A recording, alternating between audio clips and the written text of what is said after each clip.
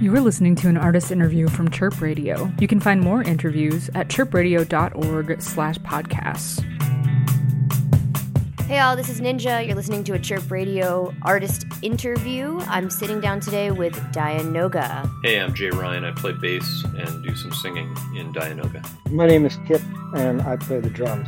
And my name is Jason, and I play the bass guitar. Thank you for joining me today.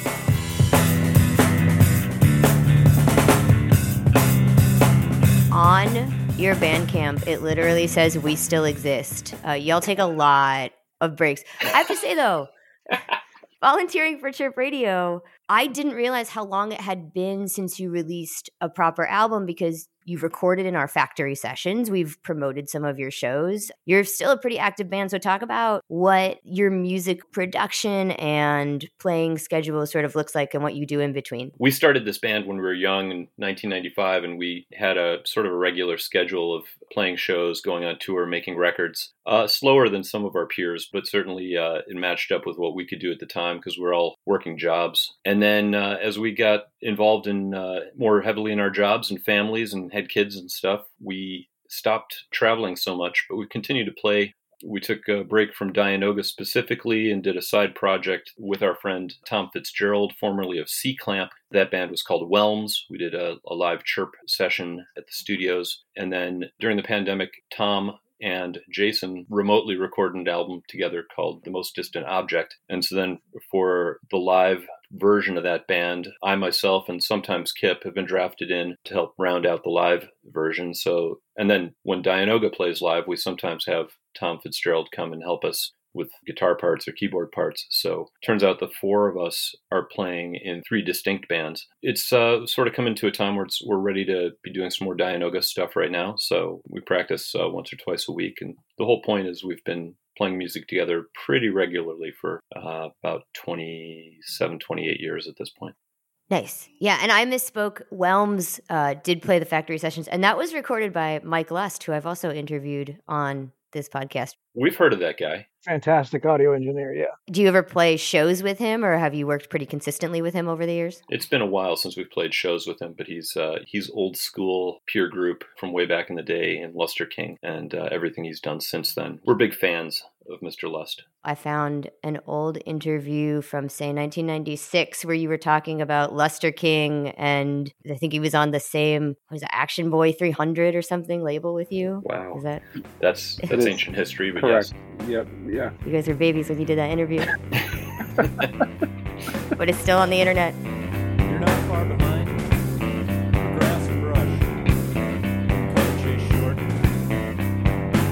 You were doing a lot of spoken word at that point. It seems like maybe you don't do that as much. Was that something that you were experimenting with at the start of the band? Or, you know, what are your thoughts on that versus singing versus the instrumental? How do you sort of decide? I think at the beginning we were just sort of figuring out what the sound of the band was going to be. And so that first 4 or 5 songs that we released all had some form of vocals on them. I don't know what your guys' memories of this are, but like when we got around to doing our first record, we were kind of writing music faster than vocals, and it just sort of naturally happened. Like our first record, I think, has maybe 2 songs that have vocals. I think they all have something like that. So it started heavy, and then I think as we figured out what was the sound of the band, just sort of kind of naturally veered towards instrumental stuff.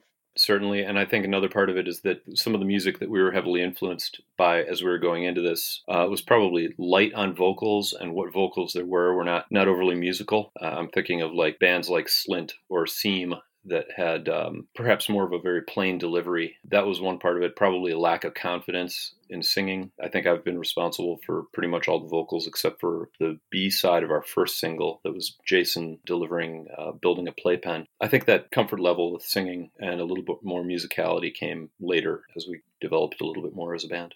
Is it fair to say then that you started to feel like the 2 basses and the drums could sort of stand on their own and be their own thing, or you felt more comfortable with just those 3 pieces carrying all the weight? Part of it is a J answer because oftentimes we'd go in the studio with a song that had no, I think, intention, at least from my perspective or the band's prior performances of it, to have vocals. And Jason and I would go get lunch for everyone, come back, and lo and behold, 2 or 3 of the songs would have vocals on them because Jay had been developing an idea maybe without sharing it and did it alone with the engineer and surprised us, I think, with that addition on a number of tracks that I can think of, particularly the first album, As Seen From Above, maybe even more so with the second album. Yeah, Jay, you'd have to weigh in on that. You maybe had been hearing these songs for a while with lyrics in your head and decided to experiment with that in the studio, right? I think that's probably true. Some of it is the fact that my musicianship probably was not developed enough where I could feel confident trying to sing and play bass at the same time. I was writing to play bass as well as I could and not necessarily focus on singing. So the singing kind of got pushed into a bit of more of an afterthought. I think that shifted in later songs, third and fourth albums. We didn't have a PA to practice vocals at band practice. I may have had here's 8 lines of lyrics written, but there's no microphone for me to practice singing that. I think those are all sort of contributing factors. When you were constructing the band and you ended up with 2 basses and drums, was that intentional, or was there a backstory into the formation of how these 3 instruments came together? I was going to say, I think it was a little bit a function of just those were kind of the instruments we were most comfortable with. Jay and I had gone to school in Champaign, both playing in other bands. Every once in a while we'd get together or joke about starting a band with just bass players. And when we got to Chicago and kind of lost the other bands we'd been playing in, started playing together. And the very, very first handful of practices, we did have a guitar player playing with us, and he didn't stick around very long. So when it was sort of just the 3 of us, it was like, well, let's see what we can do with this. And we were aware that there were a few other bands that had a couple of bass players. And I don't know if you guys remember this, but I distinctly remember thinking wow, it's really easy to schedule practice with just 3 people. So some of it is hey, these are the 2 people that I want to play with. They just happen to play drums and bass, and none of us are super singer-songwritery person. So let's see what we can make with this kind of limited instrumentation. I remember the second time we got together being super, and not having known you guys musically really at all, really impressed with how much space you were able to fill up with 2 basses. It seemed impossible that there'd be enough high end, low end, and to make it work, but you guys did, and 3 pieces are just easier and more fun, right?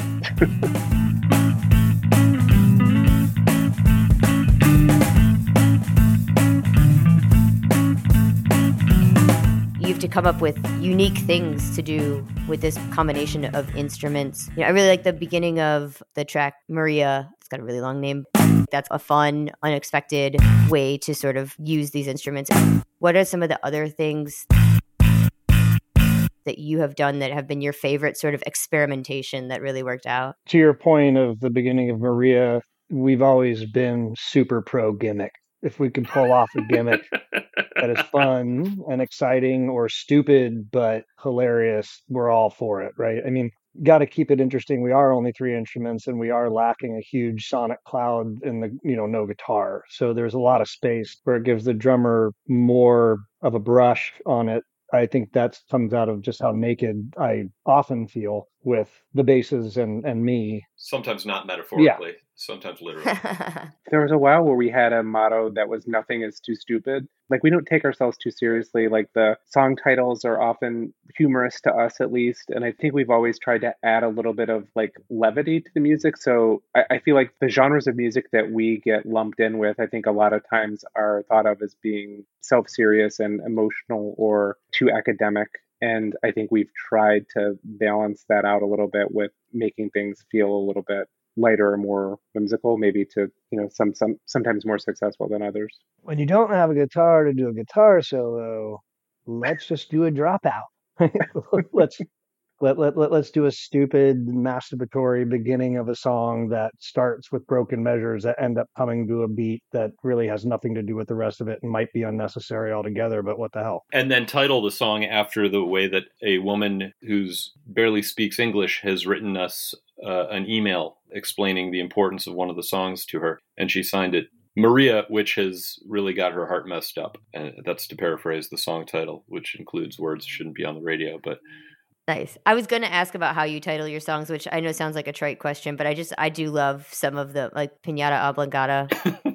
That one we thought sounded like and I'm sure it does not to anyone else, but to our minds, it sounded a little bit like a Police song, the band The Police. And so that was a riff on their first couple of records, Zenyatta Mandata and Outlandish Timor. That was the joking reference to that. Who are some of your favorite people to have collaborated with, especially on stage? Andrew Bird. Andrew Bird plays on our fourth record, Quennel, and did a handful of live shows with him, playing some of his songs and some of our songs. And he's much more like schooled musician than we are. So playing with somebody who's got a totally different like music vocabulary, where ours is rudimentary and like kind of pointing at the fretboard, and he has a degree and he's much more of a musician, whereas we're like three dudes in a band. We're the Cliff Notes version of that.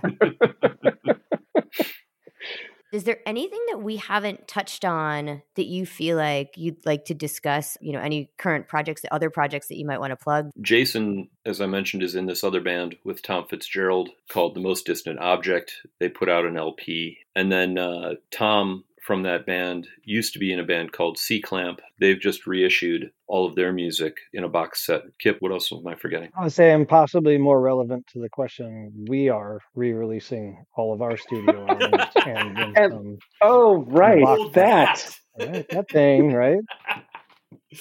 Jason, would you like to elaborate? Yeah. So it is a reissue on vinyl, remastered, all four of our studio albums, along with a fifth LP of singles and soundtrack songs. In a box, Jay and another friend of ours who is a great artist are reimagining all the artwork, and it includes a book with more information than anyone would ever want to know about the band Dianogah.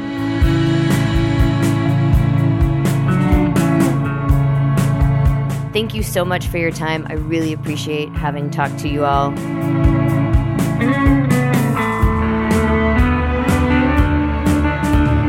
This has been an artist interview from Chirp Radio. You can find this and more interviews at chirpradio.org/podcasts.